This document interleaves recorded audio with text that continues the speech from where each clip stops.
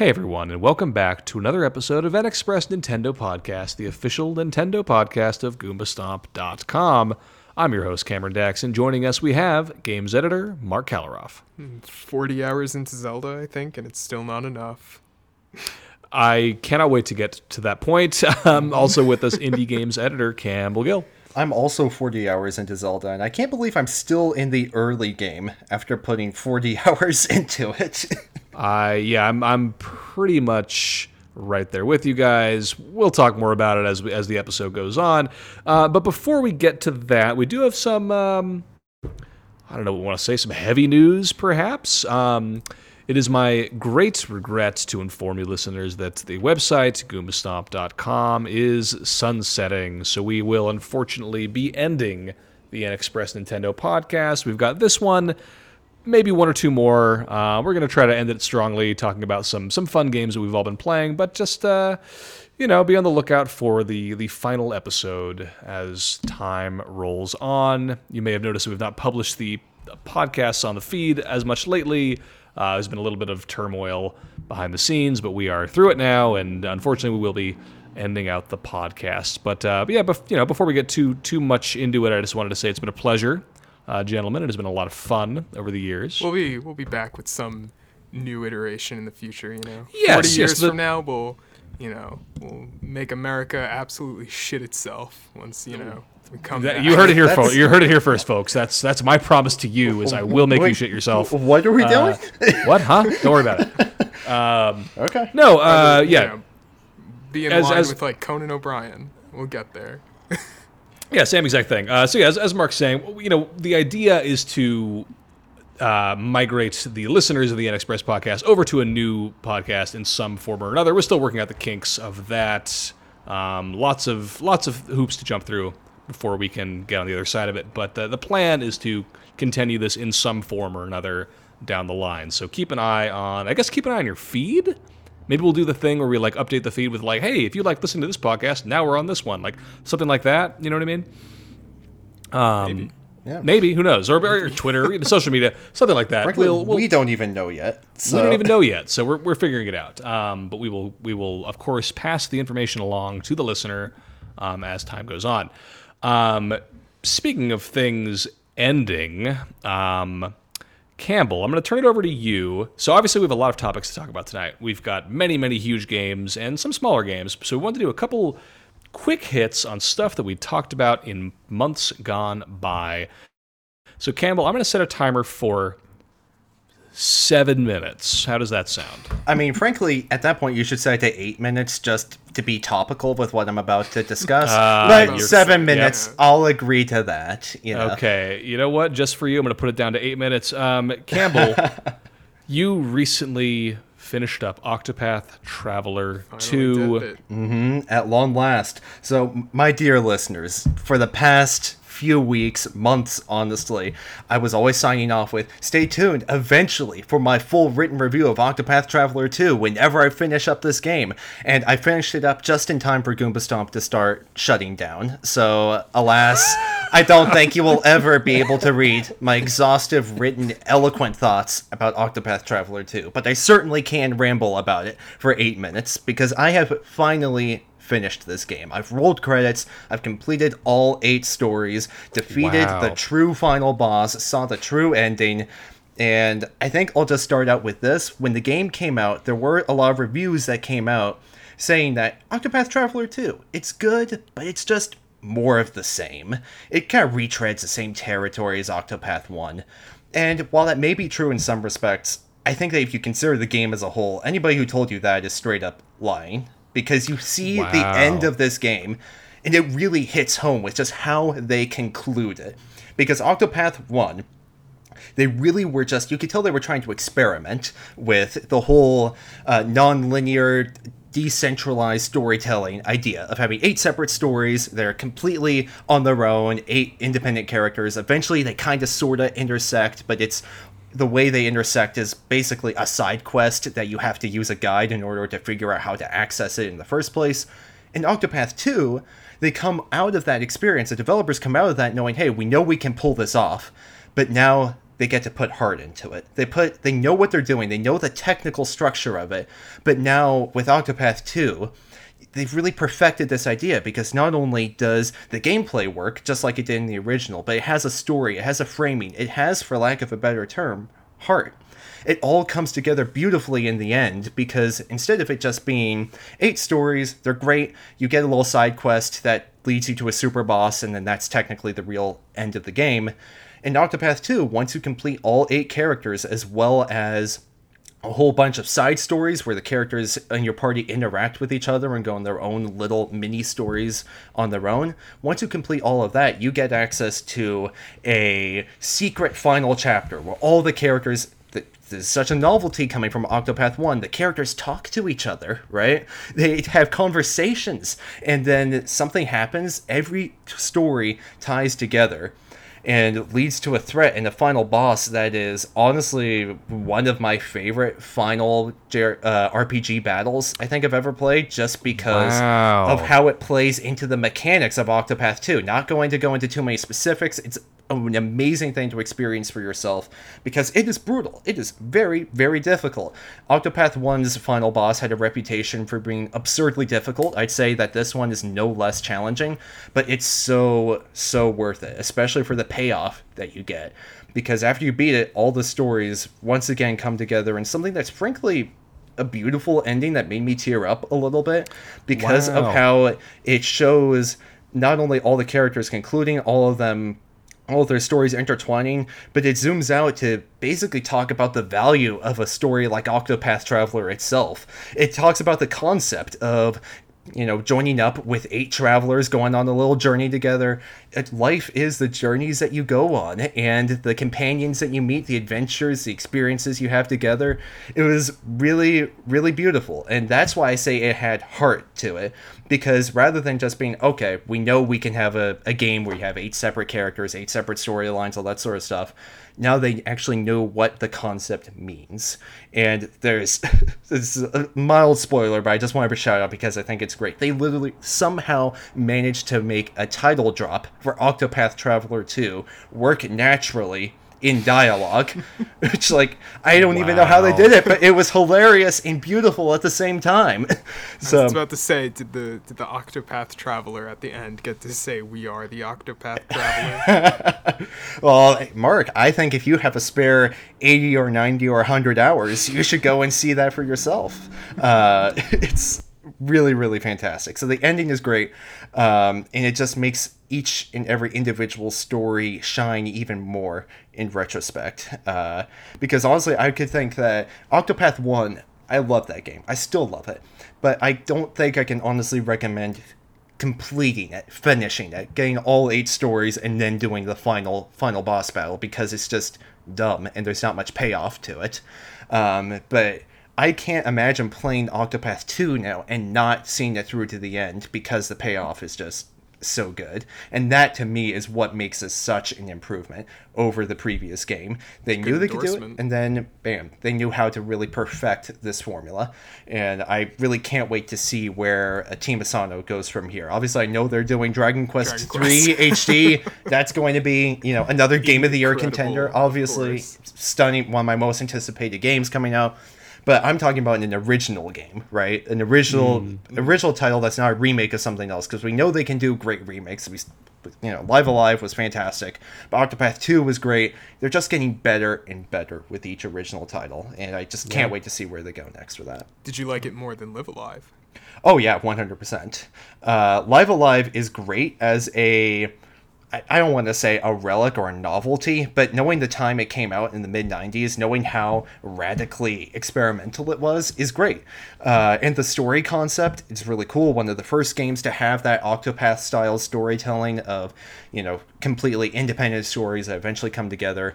But there are some issues with it. The pacing is all over the place. Well, it's a bit like comparing Final Fantasy VII Classic to like Final Fantasy 15. Right. You know what I mean? Different experiences. Different experiences, yeah. Yeah. I mean, I'd say I definitely enjoyed Octopath 2 more than Live Alive because it had a lot more quality of life enhancements to it compared to a game from the 1990s, So, Sure. I think that definitely, though, if you play Octopath or Octopath 2 and you come away really loving this kind of nonlinear storytelling, you should absolutely check out Live Alive because it's a great piece of RPG history. It's still really fun, and there's some really memorable moments from that too. So I don't think it should be one or the other. I think they both have their merits for sure.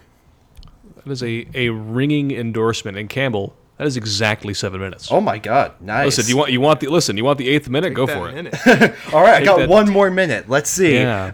I really gotta call out just how fantastic the combat system is too. It's just as great as it was in Octopath 1, but they added new abilities on top of that. There's a latent power, which is a meter that fills up whenever you take damage or sometimes deal a lot of damage as well, and that adds special abilities to your character. And each character has a different latent ability. So Hikari, he's a warrior, he gets access to new really powerful moves, whereas Throne, she's a thief, her whole thing is agility, so her latent power is the ability to act twice in a single turn, back to back. So you can really play with these latent powers in addition to the boost and break system that you already had in the base combat system to make it in my opinion, one of the most fun and dynamic, simultaneously really complex, but also intuitive turn-based combat systems out there. It's easy to understand. It's not like an Final Fantasy style ATB system where there's meters filling up all the time and turns orders are flipping around. You always know who's going next. There's a little meter at the top saying who's going to act after which character. So then you take that order in mind, you consider all the mechanics, the boost and the break abilities, and you end up with a combat system that is easy to understand. It's a bit like Persona 5 and its emphasis on breaking enemies and then exploiting their weaknesses, but it also has so much opportunity for complexity as well and pulling off amazing strategies, which is another thing I came to really appreciate in my 80th or 90th hour in the game as I was fighting the final super bosses and putting all these strategies to use. It really stayed engaging all the way through, and for a big RPG like that, I'd say that's one of the most important things. That was probably a little over a minute. I'm sorry, what? Cameron. It was, but you know what? I'll give it to you. Thank you. That's what a ringing endorsement. I cannot wait to eventually play this game because I did, as I said a couple months ago, like I did enjoy the few hours I played of Octopath Traveler 1, but it kind of, as you alluded to, Campbell, I couldn't justify I'm not going to play all 8 of these paths, but the sequel sounds like it takes everything you like about the first one and makes it even better. So one of these days I'll get around to it. Campbell, I will never play this game, but I am glad it's better than the first.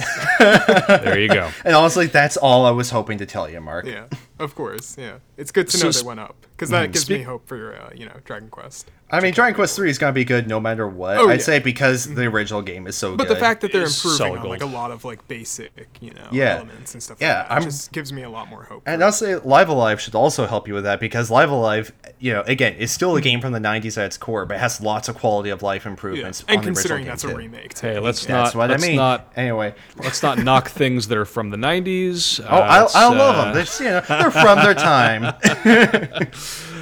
Speaking Cameron, of things, I have a request. Please. I want 6 minutes. 6 only. Oh, 6. Okay. Yes. I might need like 7 or 8. Well, we'll give you a soft 6. So speaking of things that I'm never going to play, Mark, I'm going to turn it over to you for a little Xeno talk. Hit me. Yes. So Xenoblade Chronicles 3 Future Redeemed is the 6th chapter in the Xenoblade Chronicles story, and it's the DLC to the 3rd game. You guys know I kept saying this. I was like, I don't care about these character DLCs. I don't care about these mini side stories. I want that big, chunky story that fits everything together. And this is like the ultimate culmination of Xenoblade Chronicles. You have characters from the first game, you got characters from the second game, this is the origins of the third game. It's all wonderfully stringed together, and the character-to-character beats in this DLC are fantastic, and the way it replaces the Ouroboros system from the third game with some new form of a chain attack. It's basically like a new finisher combo that's kind of like the first and second game, which is fantastic. The flow of the gameplay is awesome, revisiting the locations from the first and second game and the third game, just everything about it is awesome. But I have one gripe with this DLC, and that's the overall narrative. I don't want to say that it's definitely, it's good, but the problem is that it honestly creates more questions for me. And when I look at a DLC like this, it's kind of like that instance where we're creating, diving into a prequel is always difficult because you're kind of opening up a can of mysticism behind, what came after that prequel. And it's an issue that every franchise has. You see it in The Hobbit, you see it in Star Wars, you see it in everything. And I think this DLC kind of suffers a little bit from that idea, because it doesn't always explain everything you want, and it kind of creates more questions. And for a series that this is the end of a saga, this 6th entry, it's kind of amazing that it leaves you with some questions, but it leaves you so satisfied and like everything concluded. But there's just like stuff along the way that wasn't really explained, or stuff I wanted to find out about that could have been tackled. And I think there's some missed opportunities, especially with expanding upon the villain of Xenoblade Chronicles 3, Z, who only appears in literally like the first cutscene, and that's it. And they don't really explore him, which I think was a big missed opportunity. But the overall story, getting to see Shulk and Rex again is fantastic. And the new characters, Glimmer and Nicole, are great. Matthew and A, there's so much mystery behind A, and her story is great. Just everything that they added to this made me really happy, because this is, it's an expansion to Xenoblade Chronicles 3, but in reality, it's a whole new game. It's a whole new adventure. And this feels very Monolith Soft at their peak. Like, this is something that could have been sold for a $60 game, and I would have been just as happy. Like, the fact that this DLC is like $25 and you get all the other shit for the third game, like, is the icing on the cake of Xenoblade Chronicles 3's legacy. Not to interrupt you, Mark. Do you know if this is included in the Nintendo Switch Online expansion pack? No, it's sad. It's not. But here's the thing: it's worth your money. It is absolutely hands down worth your money. This is an entire Xenoblade Chronicles game stuffed into a DLC, just like Torn of the Golden Country with the second game. It's absolutely worth your time. The story has a lot of answers. It has a lot of new cool stuff. It has a lot of old throwbacks. It tries to incorporate, since it is the culmination of 1, 2, and 3, it does try and put together certain systems from each game. And just the overall, just everything about it is it's such a fitting send-off for this story that they've been developing after all these games and the DLC chapters. And it just ties everything together perfectly.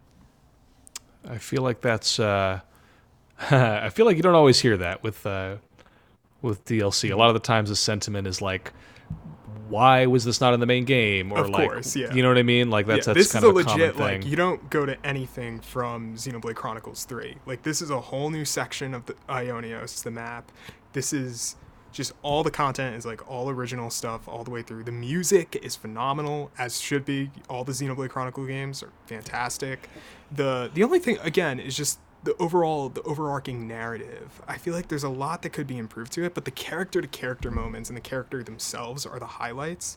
Like, you guys know, I don't like Rex, the main character of Xenoblade Chronicles 2. He was probably my favorite character in this DLC.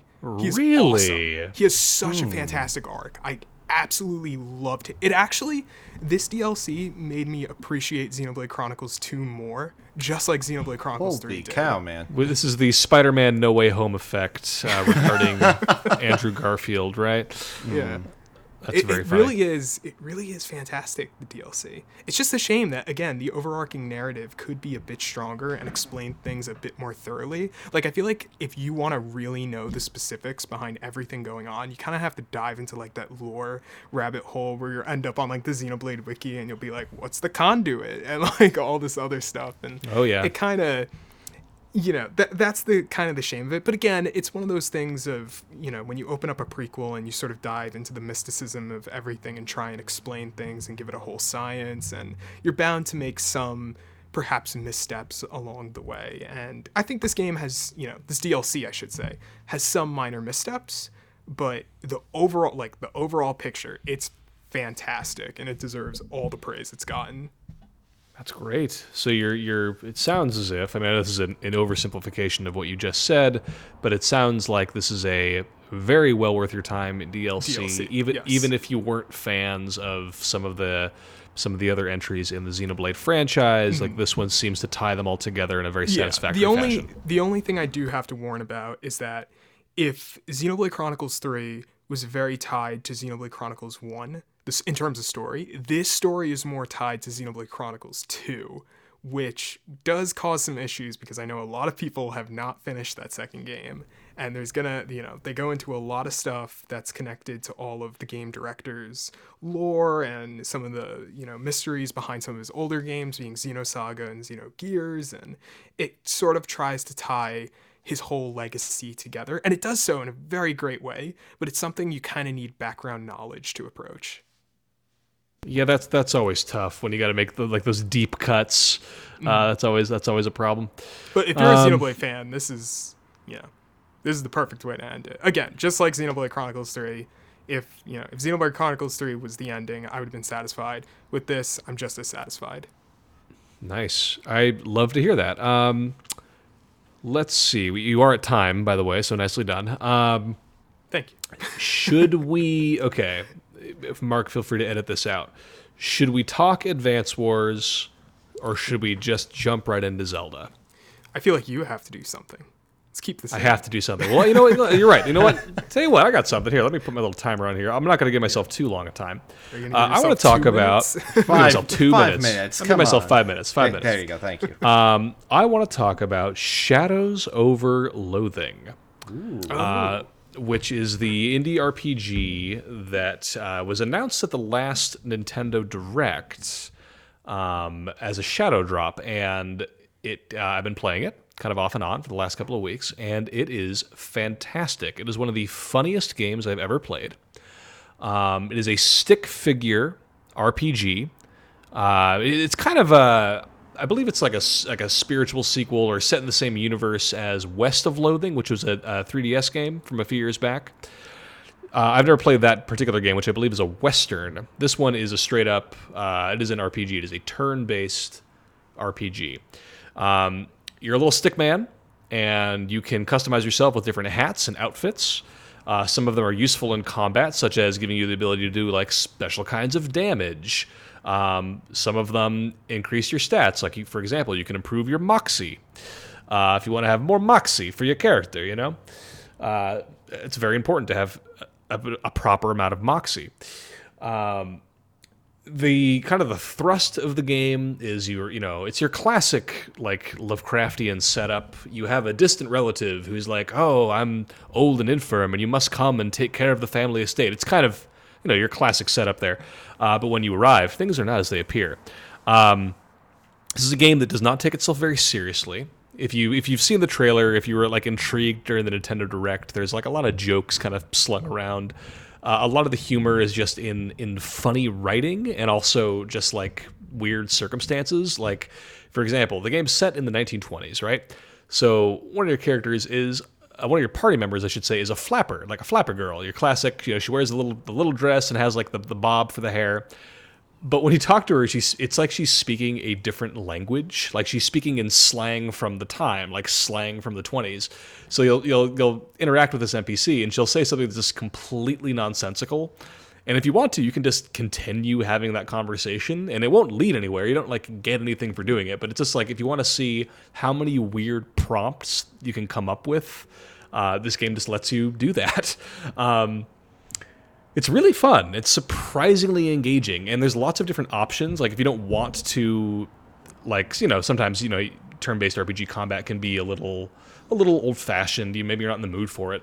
So sometimes you'll see like a mob of enemies, and rather than just walking up to them and starting a fight, you can like look for their solutions. So if you have a particular stat that's very high, you might be able to walk up and bribe them to get out of your way instead of having to fight them. Or if you have like your strength stat is very, very good, you might be able to walk over and like pull a lever and drop, a trap door and the enemies go away and you don't have to fight them. There's like lots of different options to engage with the world. It's fun. I'm like completely pleasantly surprised by this game that kind of came out of nowhere. I never played West of Loathing, but Shadows Over Loathing is a delight. I always see this game on the eShop, and every time before you got a review code for this one, or I found out about the second one, I always thought to myself, "Is this like shovelware clickbait?" That's the thing, is that because it's not. That's the thing that gets me. And then I hear everyone praise it, and I'm like, "Oh, it's really funny and good." That was kind of my thought too. Of like, there's no way this game is like anything beyond. It looks like a Flash game. Right. Also, do you know what Flash games are? Yeah, it reminded me of all those like stick figure Flash Newgrounds, games I played. Yeah, on Newgrounds and stuff growing up as a kid. Yes, yeah. It looks like a Newgrounds game. Absolutely. I'm just pulling up some screenshots here. It's just, again, a lot of the humor is from just cleverly written dialogue. So, for example, you can walk up to stuff and interact with it. So I walked up to something in a thing. I'm looking at a screenshot here. Some amateur wit has penned a mild bon mot on the wall of a bathroom stall. You smile, but do not laugh. just like stuff like that, where it's just like it elicits a slight chuckle for you. Hey there, is there something particularly interesting about that coffee? It's my first one. Of the day? No, it's my first coffee ever. Oh, what do you think? I think it's a bad beverage. It's bitter and it makes my stomach hurt. Ah, well, it's not for everybody, I suppose. Yeah, I think I'll have another one after this, though. And then maybe every morning for the rest of my life. Just like lots of weird, funny dialogue like that. It's really enjoyable. I've quite enjoyed my time with it. So yeah, that's Shadows Over Loathing. One more fun little thing for you, speaking of these flappers. Hey, kitten, what town is this? Poughkeepsie. Are you two traveling? Yeah. Ocean City's turning into a real sawmill, so we boosted her jelly beans breezer for the weekend whirls with a hot potato. Oh, Bushwell, you make it sound like we went south with it. I flew him a kite. Everything's Jake. Those are words, all right. Those are words. Where it's just like, what am I reading? It's fun. I don't know. I feel like this is going to be one of those eShop games that is always on sale. Oh, 100%. And I don't mean that. Sale, yeah. I don't mean that in a bad way. I just mean it's like it's just one of those games. It's like going to be on sale.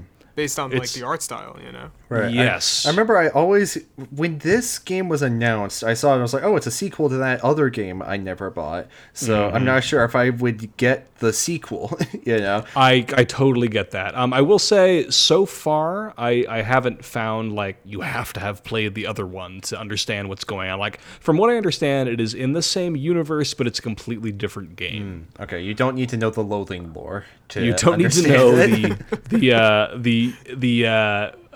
LCU, the LCU, the Loathing Cinematic Universe lore.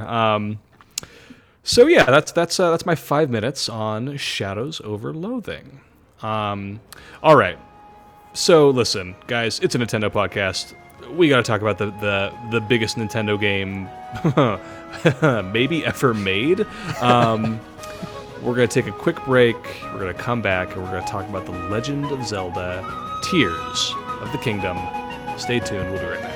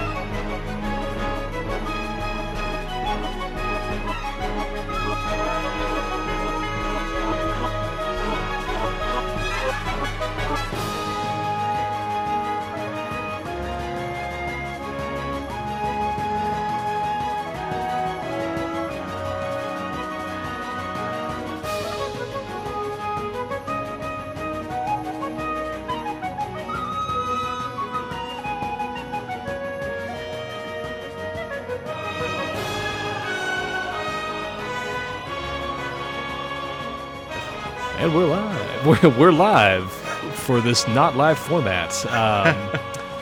God, we should start a radio show. You know what I mean? The Nintendo Hour. The peak of relevancy, yeah. Y'all, we're back. Legend of Zelda: Tears of the Kingdom. Here's what I'm gonna say. Here's my. I think it's fair to say none of us have beaten this game. Right? I won't till the end of my life, Yeah. probably. Listen. Given how my time with Breath of the Wild went, I think I can safely assume that I will not finish Tears of the Kingdom for about 2 or 3 years. Here's what I'll say about my experience with Tears of the Kingdom thus far. It took me an entire week to get the paraglider. You mean Thoughts? You mean the item that's given to you after one of the game's first missions? That's exactly what I mean, Campbell. I explored. Let's see. Now, Cameron, I have a big question for you. Go ahead. You don't like long games. This is like That's our not necessarily conversation. true. But you're okay, always like shorter games are better. this is But true. this is like one of the only times ever where I'm playing a game and all I could think of is don't end. Wow. Okay. So that's interesting. So, Mark, I don't think that I'm gonna let you. I'm gonna let you finish, but I got a lot to say. I don't necessarily think that the length of a game precludes how good it is. I just think, like, for where I am as years old, I don't, I often don't have the time to engage in all the media that I want to engage in. That's all I mean. Like when I hear that a television series got canceled after 2 seasons, I rejoice because I'm like, hell yeah, I could watch this entire show in a couple weeks and not give up. Of course, yeah. You know what I mean? Your life, My life. So I don't think that the length or the amount of content in Tears of the Kingdom is a bad thing. I just But in this case, I want to give my life to this game because it's Fair just so. I'll say it right now. I think this is gonna be like one of, if not my favorite games of all time. wow. This is wow. This is beyond phenomenal. I don't even have like words to put it together. It's just you're a swordsman, you're a builder, you're a journalist, you're like fucking everything in this game. Like, Yeah, what we does do this need to game highlight not that. do? This game lets you be a freelance journalist. What the heck? And it has an ethics code in everything. It's so good. So funny. And the physics engine and the way that you can articulate things. It's just mind-blowing how this game works. The physics engine, the physics engine is unbelievable. But before we get super in depth with it, I want to turn it over to Campbell really fast. What has been sort of your first opening hours experience with this game? I mean, I'm not sure if I can go as far as Mark is saying that this is going to be one of my favorite games of all time, but I will say this, at this point, having put a measly 35, 40 hours into this game so far, is just that I can't remember a time a game has made me feel this way before, where it's just, it doesn't feel like I'm playing a game, weirdly enough. Whereas if I'm playing Skyward Sword, it feels like I'm playing a Zelda adventure. I'm going from point A to point B, I'm progressing the story, all that sort of stuff. It feels like I'm genuinely exploring and interacting with a world. It feels like one of those games are like procedurally generated or something, where they just get bigger and bigger and there's always something new to do. But the crazy thing is, it's all handmade in Tears of the Kingdom. There's so much to do. And it's not like it's just, fetch quests or little minor things here or there. There is the side quests themselves are amazing. The side quests in Breath of the Wild were mediocre at best, in my humble opinion, with a few standouts, but most of them being like, fetch quests and stuff. I played the game for like 20 hours before doing my first main story mission because I just kept running around doing so many side quests. Yes. I found this random camp full of people who are passed out. I'm like, whoa, what's going on here? Let's go to the stable to investigate. All right, then I need to go back there and I cook this little meal and then I give that to some of these people and then that makes them all better. They go back to the stable to report. They put an article out in the journal. Okay, cool. Let's do that for every single villager's problem, right? I go and put together a band that's over at the stable and need to get the band back together from all over Hyrule. It's like there's so I didn't many. even know this was a thing. Right? Oh, you don't know about the band, Mark? Oh my gosh! You have to do the this. stable trotters. Well, we You gotta do it. I think this puts it into perspective. I have 2 things to say. Number one is the sign guy. We talked about this. Addison. Addison, my boy. hero. So I thought, for everyone listening, I thought that this character was just like a joke. I thought you were going to see him across Hyrule, and eventually you're going to meet the president, or it's going to lead to something. No, you have to help this guy keep the sign standing. And I didn't know that until like the 7th time I saw him, until someone else told me. No, literally, I rode past him so many times while just roaming around the world. I'm like, there's that sign guy again. I don't want to bother with him. It's the same joke over and over. Wow. And I'm like, boy, it really is weird that they have the same gag all over the place. I wonder why that is. And then eventually I'm like, oh, hey, let me build this horrifying monstrosity of random planks to hold this sign up. And that's like, oh, wait a second. It's a side quest. Yeah, that's so funny because for me, the first time I saw him and he was like, "I got to keep this sign up," I was like, "I got it, I understand," instantly. So that's so. I think that kind of speaks to something that Mark was saying about how, or rather, the both of you were saying about how like it's you can do anything. Everything. You can do anything and everything. Yeah. And the amazing part about it, here's kind of the thing that gets me. Is that it feels both tightly like that classic Nintendo design thing of like everything you can do is like tightly authored, but also it feels extremely hands off at the same time. Right. Of course, yes. Yeah. You know? I think, which is literally, signified by the opening, where just getting through the tutorial, I've seen people say it took them 2 hours. I've seen people say it took them 14 hours just to get off that little island. Right. Wow. Yeah. Yeah, it took me I would say considerably less than 14 hours, but longer. Me too. But like probably 2 to 4. Yeah, I I was would there for like say. 2 or 3 hours. 4-hour range, maybe something like that. Just because I think I've gotten complaints that, or seen complaints that the opening island is way too linear.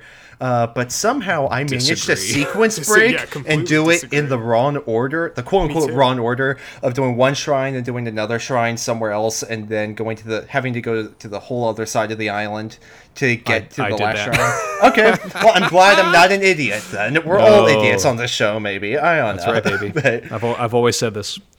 Excellent. Yeah. It definitely feels a little more linear than the Great Plateau, if only because it is a literal giant circle where you can, or a triangle, I guess, which might be signifying the Triforce. I don't know. That's we're theorizing here. Ooh, baby, because it is next to the Temple of Time. I was gonna say the literal Temple of Time is there, so there's that, which is also different from the actual Temple of Time on the Great Plateau, which is interesting. Yes. But I've not actually gone there yet, so we'll have to see, because I barely explored the southern half of the map yet. So I've barely gotten out of the center of the map. Ooh, you guys ready for this? I'm ready. I haven't been to one location yet, which is the Reno Desert. Me neither. Same here, yeah. Yeah, that's the only place I haven't been. I unlocked every other tower. Oh, shoot. Okay, so I definitely haven't done that yet. I've only unlocked, 4 towers, maybe. We've all done, we all have a different play style, but my idea was that I really wanted to explore the sky because at the beginning of the game, this isn't a spoiler, you could see a big cube in the sky. And I had one thought, what the hell is that? And I had to go see it. So I figured out a way to go to the giant cube and saw what was there. And then I found out about a quest that was on land when you get there. That's not really a spoiler. I won't say anything about it, but it's really cool. And I was like, oh my God, I have to find this thing. So now I'm scouring the entire land, but as I'm going around, I'm just like, oh, there's a tower there, let me grab it. There's a tower there, let me grab it. And that's how I've gotten to this point where now it's like, I could just fast travel near where the main quest is, but I haven't touched it. That's amazing. So what you're saying is you pondered the cube and you discovered. Yes. There you go. I pondered the cube and I discovered the world. I love that. That's so poetic, Mark. That's the tagline of this game. And also, this game as a whole, I wanted to say this before. It's kind of Miyamoto with the original idea of Zelda. He was like, I was thinking about how I went on my own adventures and did stuff like that, and how playing in his backyard or going out into fields and stuff like that. And that truly feels like his idea fully real. Like, I know we say that with every Zelda game. Like, we said it with Breath of the Wild. We probably said it with Skyward Sword. But it really is.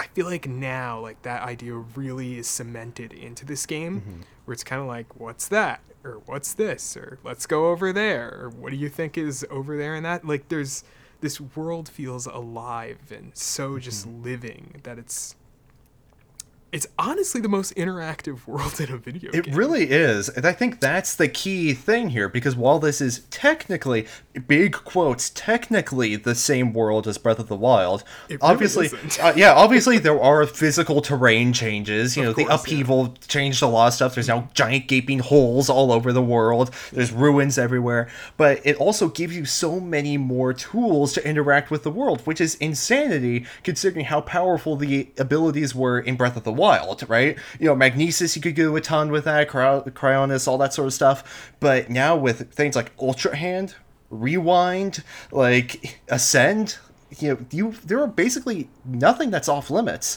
And if there's something that you can't reach with your own abilities, you can probably build something that will let you go there. You can attach 30 logs together and get where you need to go. Shamefully, I'll admit, I look on Twitter and I see people are building literal Gundams and war crime machines, and I'm just strapping dozens of logs together to build giant bridges. Like to get to one important village, you're like, oh man, the bridge is out. I wonder if you could use these pine cones to create a gust of wind. And I'm like, that's an interesting idea. Why if I just cut down a bunch of trees and built a bridge instead? Yeah, that's kind of where I'm at. So let's talk more about the abilities, because Campbell, you mentioned we got Ultra Hand, we got the Rewind, we got the Ascend, Fusion, and of course Fusion. Let's talk a little bit about that. How are we finding the new abilities? What do we think about them? What's They're your most better fun than Breath of thing? the Wild, Oh, 100%. somehow.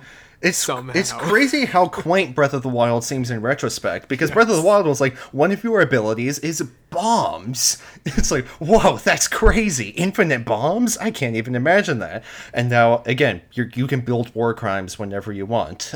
You can ascend through solid surfaces. Yes. You can fuse weapons into weapons to make Rockets to bigger shields, weapons, or rockets to make- shields. yeah. You can fuse a mushroom to your shield, and for some reason that's useful. You know, like it's crazy how creative you can be with all these abilities. You can make a stick. Double stick. Turn into Tony Hawk Pro Skater or Final Fantasy VII and go down a mountain and do a quest just to get a shrine, or it's ridiculous. You can fuse a skeleton hand to a sword, so that way, it's weird and it works. And it's still, the hand is still crawling around, and the sword is stuck to it somehow. And somehow it's like the most powerful weapon I have on hand right now. It's lovely.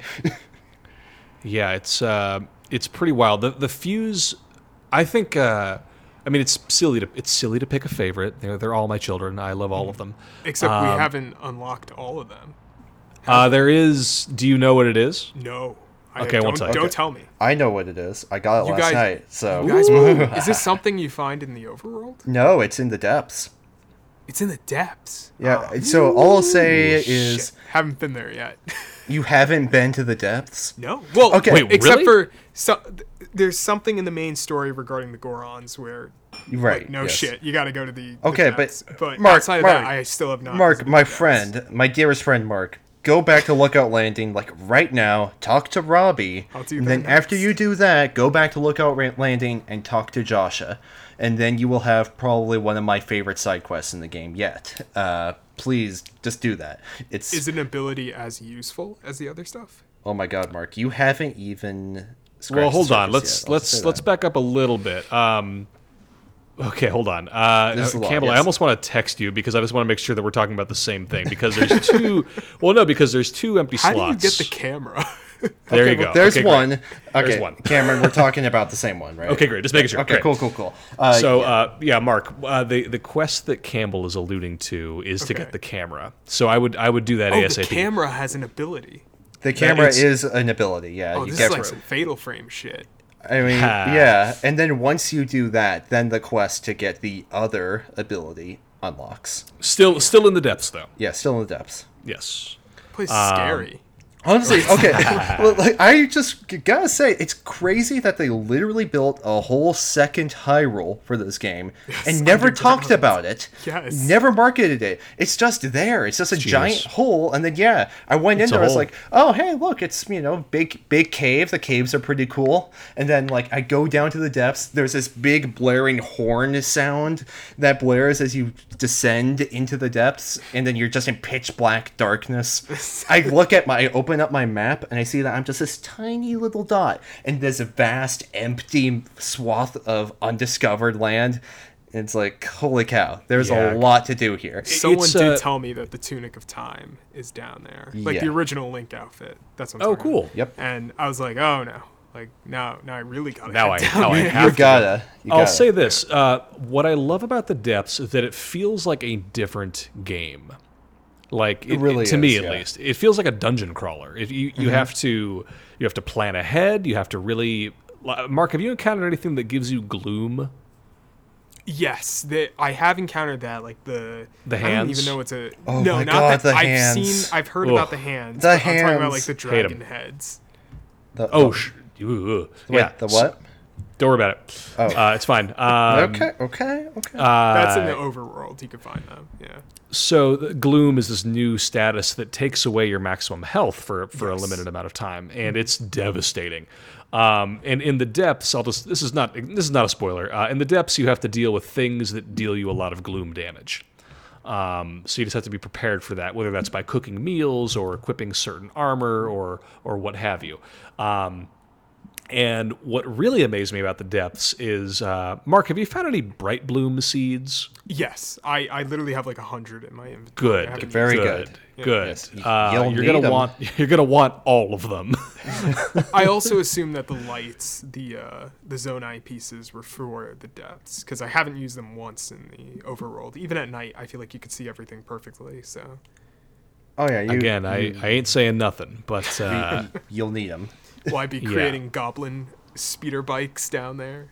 I will say that after exploring the depth, that's when I really started using Ultra Hand, just because you need a vehicle. You'll need a vehicle down there.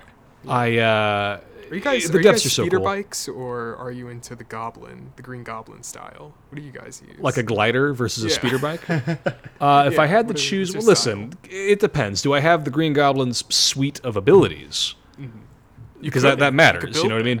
Do I have a super suit? Do I have bombs? Like that these are important things. Because I build like with two fans, you know what I'm talking about, right? When you build like two fans and the remote control in the middle, and then you can either create it like the Green Goblin's, thing, or you can do like a speeder bike with like one in the front, one in the back. I'm more of a speeder bike. I was gonna say for the depths, it's more helpful to be on the land than in the sky. So, yeah, I'm definitely more of a bike guy. Yeah, that's so funny. Saying it's that in a Zelda game. Have you made a speeder bike? Well, that's the fun thing, right? Part of it is difficult because, like, we all have the imposter syndrome thing of like, well, that guy made a cool, thing, and I just stick logs together. But at the same time, it's very inspiring and cool to see what other people create. And it's fun because even if you think, like for me, I feel like I'm on the low end of the spectrum in terms of the creativity side. But even there, I still feel like I'm able to teach people things or point out certain things that they didn't notice. Like I had a friend the other day, we were talking about the Addison signs. I had a friend last week who like didn't know about that, and I was able to be like, okay, I may not be able to build like a cool car, but I can tell you about the signs and how to get them to stay up, like that kind of thing. It's like no matter where you are in this game, the president is standing. How's the president standing? I'll support you. I'll support you. My favorite. I also love how there's like political fiction inside of this game. It's great. It's like so ridiculous. Finally, Zelda gets political. Finally. I do think that on the topic of creativity and not being as cool as the people you see on Twitter building, Trojan horses in the game, I think it's great that Tears of the Kingdom never forces you to build anything insane. Instead, every puzzle, there's like dozens of different ways to solve it depending on what you want to build, what abilities or items you have. Puzzle. Or you can bypass it. Literally, there's one dungeon where I was like, okay, clearly the game wants me to do this certain way, or I can literally just climb. Did you guys get to the pinball dungeon? Not dungeon, the pinball shrine. No. Not yet, no. Okay, so there's one shrine. There's a few of these where you have to make like a working pinball machine to hit the target. I know the one you're talking about. Okay, Yeah, I'm gonna tell you a little secret. You ready? You take your arrow and you put a bomb to it. You fire at the target. Awesome. And you bypass the entire thing in 5 seconds. So the secret is violence, Mark. Is that what I'm getting of at? Okay, course. gotcha. Being able, it's so funny. Like I love fusing things to arrows. That's like my new favorite thing is fusing things to arrows. It really reminds me of classic Link's Awakening, where for the old school Game Boy Zeldas, you had to constantly be swapping out your buttons, your A and your B button, with different Yes. items. Yeah. So one of the things that you could do is you could equip the bow in one button and a bomb in the other button. If you pressed A and B at the same time, you would shoot a bomb arrow, right? What? And Is that in the remake? oh no, dude, that's from Link's Awakening original, No, no, man. That's yeah. old school. But that's in Yeah. the remake that we just talked about like a month ago. When I The played Link's it. Awakening remake, and possibly I wouldn't know. I never played it. You should play that one. I know. really I played a little of it. I just never beat it. I played that game many times as a child. I don't need to play it again. What I'm trying to say is, I think it's very cool that it feels like Tears of the Kingdom's fusing bombs to arrows feels like a direct callback to that in my mind. I love making bomb arrows. It's my favorite thing. I love how all the new Aonuma interviews, how he's like, you know, what inspired you to create this game? And he's like, well, we saw a bunch of shit in people with Breath of the Wild, and we didn't know you could do that, so we wanted to do that. That rules. It's like, That yes, rules. I'm so glad he's on the same page. So, speaking of being on the same page, so I've seen a lot of scuttlebutt, a lot of very terrible takes on Reddit and kind of around online. They're like, this game is just more of the same. This game, It's not. Zelda needs to go I back was to... gonna They bring clearly this up haven't before. played it if Yeah. they say that. I love Yes. how I saw Gene Park for the Washington Post did a great Gene interview Park. with Aonuma. It was posted like yesterday or 2 days ago or whatever. And in it, he talks about how he never wants to make the same game. This is literally like, I can go back and replay Breath of the Wild and enjoy it so much, and then I can immediately play Tears of the Kingdom and enjoy it for completely different reasons. Like Yeah. these are, yes, it's the same world. Yes, again, like it has some, you know, shared elements, but in terms of everything else, it's like it's a completely different beast. Like Breath of the Wild is kind of get to point A to B, but this game is kind of like point A to Z in a sense. Like if that makes sense. Like Breath of the Wild, super, you know, we always talk about before how super open and how it really like, you know, broke the mind and your barriers and made you think in all sorts of crazy ways. But this game just like, you know, it makes Breath of the Wild look like child's play. It's pretty stunning how they managed to do that. Campbell, what do you think? What's the worst take you've seen about this game? Ooh. I'd say, well, aside from, I've seen a lot of people criticizing Zelda's voice again, which is honestly stupid. I think Zelda's a great, and also the story is, I've seen people say the story sucks for Tears of the Kingdom. And I'll say, we haven't really touched on the story much, but to me, this is, again, not having finished the game just yet, but I think this is a much better take on storytelling than what we had in Breath of the Wild. Because in Breath of the Wild, the story essentially meant nothing because it all already happened. Yes. It was all in the past. It's like, I don't particularly care about these characters because they're all already dead. So, whereas in Tears of the Kingdom, there's this balance between what happened in the past, what's happening in the present, and again, not getting into spoiler territory, but the characters you meet on the main story quests are quite important to the course of the game. So it's really, I've seen people say, oh man, the story is just, I want a classic Zelda story again, what real linear point A to B or meet with meaningful characters. And it's like, have you actually played the game, done any of the main missions, or seen any of the memories that are scattered around the world? Because it really is a huge improvement over what we had in Breath of the Wild. I love how you could see the story in any order, Right. and your reaction will be so different. Like to me, you know, if you go to the Ritos, right, where Rito Village is, there's a cutscene there, part of the memories, and there's 18 memories, right? the cutscene that you can find there with the memories is the climax of the story, and that was actually like the first one I saw. Oh yeah. And that created like a whole new perspective for me, because I was like, what is this character? Like, who are these people? Like, what's going on with Zelda? I had so many questions from it, and as I've gone through the rest of the game collecting every single memory, I've kind of been like, oh, that makes so much sense now. Or maybe I'll find out something that happens even after that. And I'm like, well, what happened in between? And just putting it all together has been so much fun. And it's such like, it's a way of storytelling that I thought would never work. But it works in every single way, and even better than you would think, since everyone gets a different experience.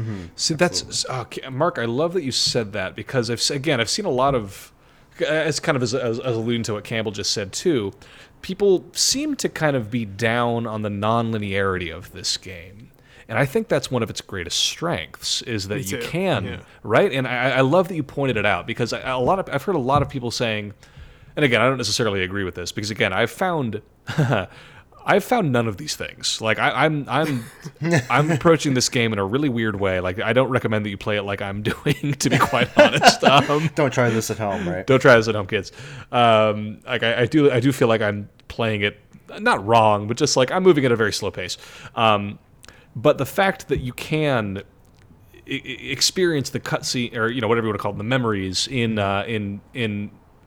shall we say, out of order, is, I think, very cool, because it does inform how you digest the story. I think that's very, very And it gives cool. you a different perspective of the Yes. four main objectives when you go see the Zora and the Goron and the Gerudo and the Rito. It's like, it gives you something to think about, or you're going to think about it from a different perspective until a character makes an observation or you see something from another angle. And I think that's a really intriguing way of putting everything together. Yeah. Because I feel like it shouldn't work. Like, again, I feel like a lot of this game shouldn't work on paper, but then you see an execution and you're either like, you could do that, or you're just like blown away by some, revelation or something like that. Like, it really is amazing how they thought about how people would react to the mechanics and the story and just everything about the game. I fully agree with you. I do have to ask, though. Go ahead. What do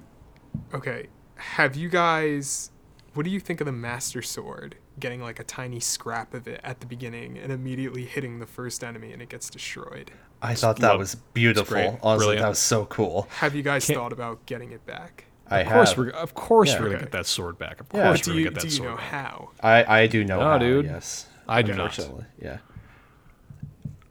So It's good. Okay, I was like, go on. It's very incentivizing. yes, I know what I gotta do. I just haven't done it yet, because I'm torn at this point, because on the one hand, I just want to take my time with this game and just experience it naturally. But on the other hand, it's so good, and I just want to experience all of it before I can somehow get spoiled or anything and just blitz through it, because people have been torturing Koroks for days, for over a week on Twitter, but I think they're starting to get bored of that, and I'm terrified of scrolling over and being like, oh my god, I can't believe that Ganondorf and Link fall in love at the end, or something like that, and I'm like, Campbell, gosh, I was trying not to say that. I know, yeah. So, it's a struggle, for sure. It's That's really awesome. This game is just so impressive on so many It is different levels. absolutely. I love. Sorry, now we're just going to be talking about, like, here's a weird, fun thing I did. I've used this whole game. That's kind of this whole game, right? What did you do? How did you do it? What did you figure exactly? out? And then talking to somebody who got to the same solution but in an entirely different way. Yeah, I've used rewind like 2 times, to be quite honest. But one of them was to solve a shrine in a very satisfying way, where like clearly the game wanted me to build a car or something like that, and I was like, yes, but what if I just move this thing and then rewind it and then stand on it, and now I'm where I need to be? Like, extremely good. Someone told me today, they're like, how many light roots have you collected? And I was like, what is that? Oh, you don't know what that is yet? I don't even know what a light root is. Don't it's like an worry item? about it. Is that a key item? What is that? It's fine, Mark. You're going to figure it out.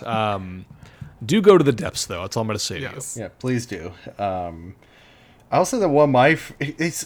what I'm really amazed by is how often the game surprises me with stuff that I just had no idea was in it. Because with Breath of the Wild, even though, again, huge game, tons of stuff in it, but I also came to recognize certain patterns in it. I'm like, oh, okay, I know that, this shrine is going to be in this sort of location because we're in the mountains, so I gotta blow up this wall to find it hidden inside the cave, something like that. And I know that there's these 4 types of enemies that you can find all over the world. Whereas in Tears of the Kingdom, you never know what you're gonna find next. You never know what untold atrocities you're going to find while you're down in the depths, or even just while you're exploring a cave. The first time I encountered the Gloom Hands was genuinely horrifying. Like, I hate them so much because not only do they're freaky looking enemies, but the music changes, the lighting changes. What happened was I was in this cave, and I heard this little tune that plays whenever you're near a shrine that's in a cave. It's a very soothing keyboard focused piece. I'm like, this is very nice. I went into the shrine, did a little puzzle. That was great. I was walking out slowly, enjoying the little accomplishment I had just made, and then the music just changed. You heard like reverse screaming followed by like freaky piano, and then the Gloom Hands just started chasing me, grabbed me, threw me around, and then like killed me at once. And I was like, what just happened there? Like, what this game is also, it's like a secret horror game, I'd say, honestly, with just how freaky some of this can be, especially when you're down in the depths. Have you fought what are they called? Horoblins? Oh my god, that was also freaky, because I just walked into a cave, I heard some shrieking, and this monkey thing swooped down in front of me and just started screaming at me. I was like, what? Not my favorite. Not my favorite, no. Yeah, to put it mildly. Yeah. Or even little things, like you're about to walk into a cave, and this huge flock of like geese just comes flying out. And it's like, whoa, that's startling in itself. Oh, can I tell you, it's very satisfying to kill a bunch of them at the same time and you get all their eyeballs. Oh yeah, because the eyeballs are like the secret best item in the game, because you can just, they're a homing attack for your arrows, so that they can always hit. It's amazing, yeah. I love Ascend too. We barely even talked about Ascend. Like the fact that you can just clip through entire chunks of the landscape using an ability is incredible. Mountain climbing has never been easier. Like you just find a little ledge and it's like, okay, I could use all my stamina to attempt to climb, or I can just ascend. There you go. I can simply ascend. The amount of times I've been like, how am I ever going to use ascend? Like, is right. Very satisfying. Especially combined with caves, because then you can go into a cave, you're way underneath the surface, and then you're like, oh, I think there's a mountain on top of me. What if I used ascend here? And then you're suddenly all the way at the top of the mountain from being just underneath the cave.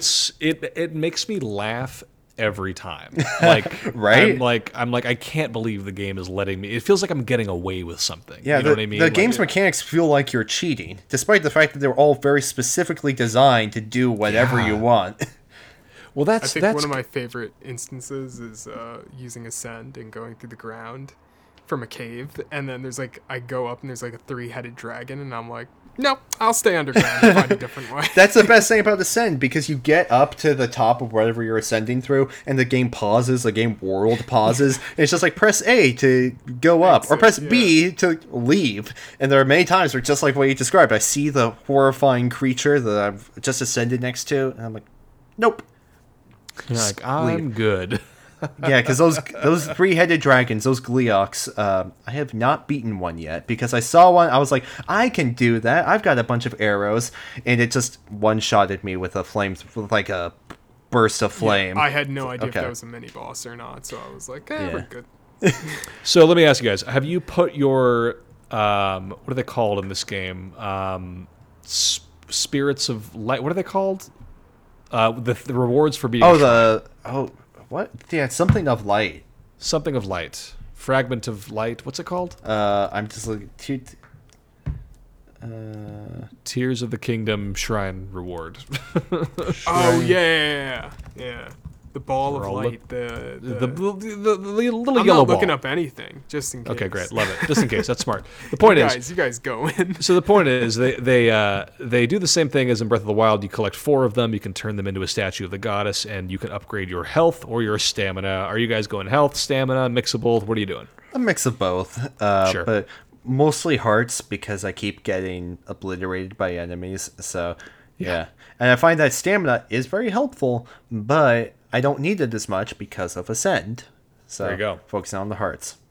I'm basically trying to do like one of each. You know what I mean? I alternate between the two, but I'm thinking maybe I should try to get more stamina so that I can glide around more because I love gliding around in this game. Yeah, gliding is great, especially because of the sky, where you can glide from this giant this island in the sky all the way down to the surface. Heck, you can descend from an island down to the surface through a chasm into the depths, which is It's wild. insanity. Yeah, It's wild. Breath of the Wild, even. Breath of the Kingdom. What? It's good. I mean, listen, we've said it a million times at this point. It's game good. Game good. What else is there even to say? It's gonna go down in history as one of the greatest games. Well, I don't know. I wonder. What do you think? Do you think the legacy it of this will. game? You think so? Oh, it'll be good. Yes, it will. Interesting. But All I right. think a more interesting question is, what do you think the legacy of Breath of the Wild is going to be after this? That's fascinating. Yeah, That's gonna be different because Yeah. people are gonna be like, Breath of the Wild was just like an experiment for this game, Which- which is so far from the truth. Well, here's the thing, Mark. It's far from the truth, but also, are you gonna say it's wrong though? Because like No, of Tears of the course Kingdom not, yeah. would not exist without Breath of the Breath of the Wild, Wild, paving yeah. the way, creating this amazing open world formula for Zelda. They are very different games. It's not like Tears of the Kingdom is just really big DLC. They are completely standalone titles. But Yeah. Tears of the Kingdom does so much more than Breath of the Wild that makes that game feel quaint by comparison. Yeah, that's a great point, Campbell. Yeah, it's hard to say. Like, obviously, time will tell. I know it's Tears of the Kingdom just came out. It came Right. out as like 5 days, a week ago, a week and a half Week and ago, a half like ago, something like that. not very long amount of time. So like, Right. its legacy is still being defined. This will be game of the year, no doubt.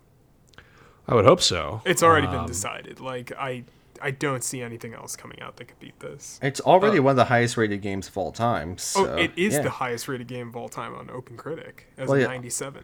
There's no other game with that rating.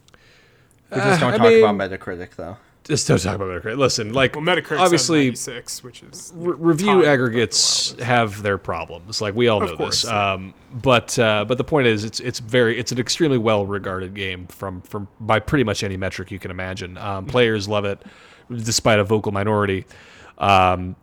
Critics love it. Even people, like, I've seen this game reviewed in like GQ. Like, people want to play this game and talk about this game. It's going to have a very I think long the vocal tail. minority, I hate to say, because they're, they do have, their reasons and stuff like that.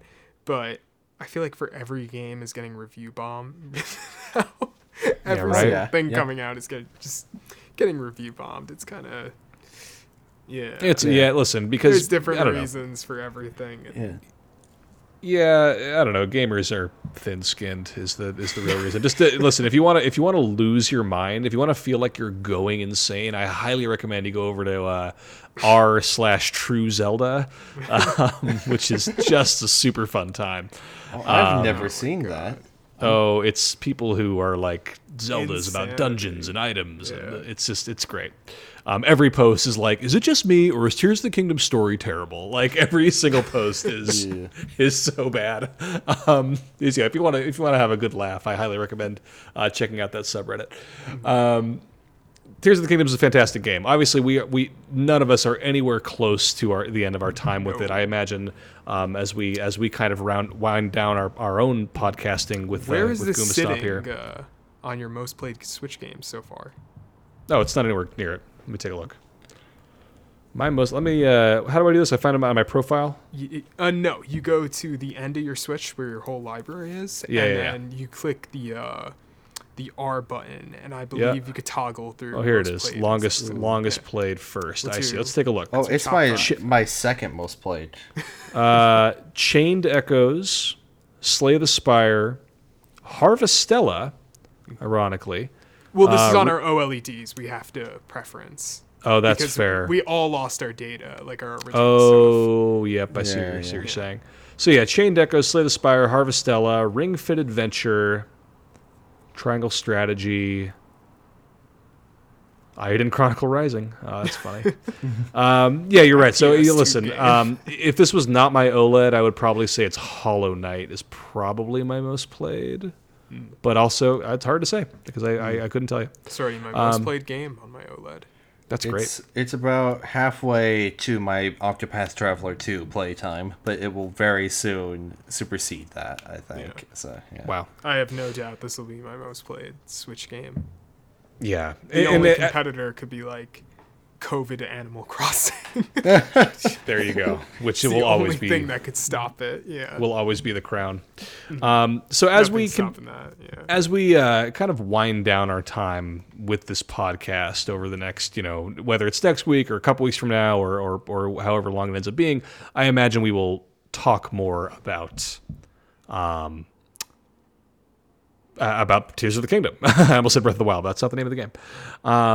Any kind of final impressions, final thoughts about Tears of the Kingdom for now before we call it a night? Yes, there's one more thing I'd like to say. I like the cinematic direction of some of the cutscenes. Like, it really makes me hope there's like a Zelda movie. Ooh, yeah. Mm-hmm. We didn't talk about the Mario movie also. We haven't talked about that. I still haven't seen it. You still haven't seen it? No. Bruh. I've seen it Highest at grossing least, so, animated film ever. That doesn't mean Not anything seen to me. by Like, Cameron Jackson. I did not contribute to its financial success. I hate to say it. Come on, Cameron. Sorry. I've listened to Peaches too many times now, so there's that. But I was like, I agree with you, Mark. I think I don't know what that means. it's well, you should watch You'll the movie then, Cameron. Just watch the freaking movie, Cameron. I'm sorry. But yeah, I'll agree with you, Mark, that there should absolutely be a Zelda movie after this because this is the most cinematic I think a Zelda story has ever been. I don't think it should be Illumination making a story like this. Me too. Please no. Please no. Please, I prefer not to. If they're gonna give it to someone like that, give it to like DreamWorks or something at the very least.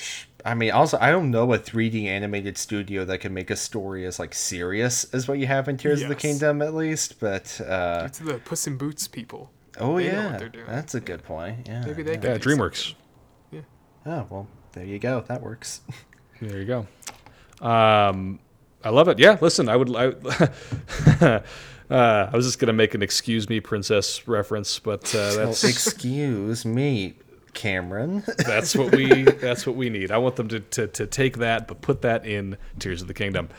Guys, this has been great. We should probably wrap it. It's getting late for Mark over on Yes. the East Coast. Coast. Thank you so much for listening, everybody. I personally have not published anything on Goomstomp for the last couple of weeks here. Do you guys have anything you want to shout out before we kind of call it a night? I haven't posted anything for contractual obligations for Sure. new work, so I can't really, hoping to get that Xenoblade review done at least by the end. But yeah, I haven't had anything written. That's so funny. The awkward what about you, Campbell? Anything you want to call out before?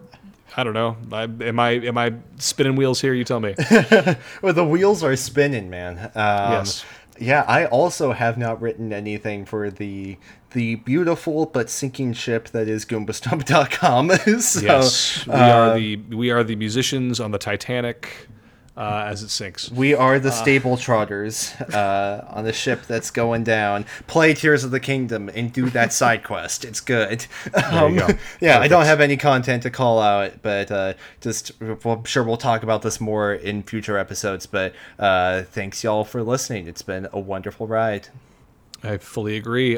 For now, you can find NXpress over on social media. We're on Twitter at NXpress Nintendo, and we will do our best to keep you all updated if and when we take this trio to a new platform, or not platform, but new form, I guess I should say. Again, 40 years down the line, That's right. we're gonna blow their socks off. That's all I've ever wanted. All I've ever wanted. All right, friends. Thank you so much for listening, and we will catch you next time.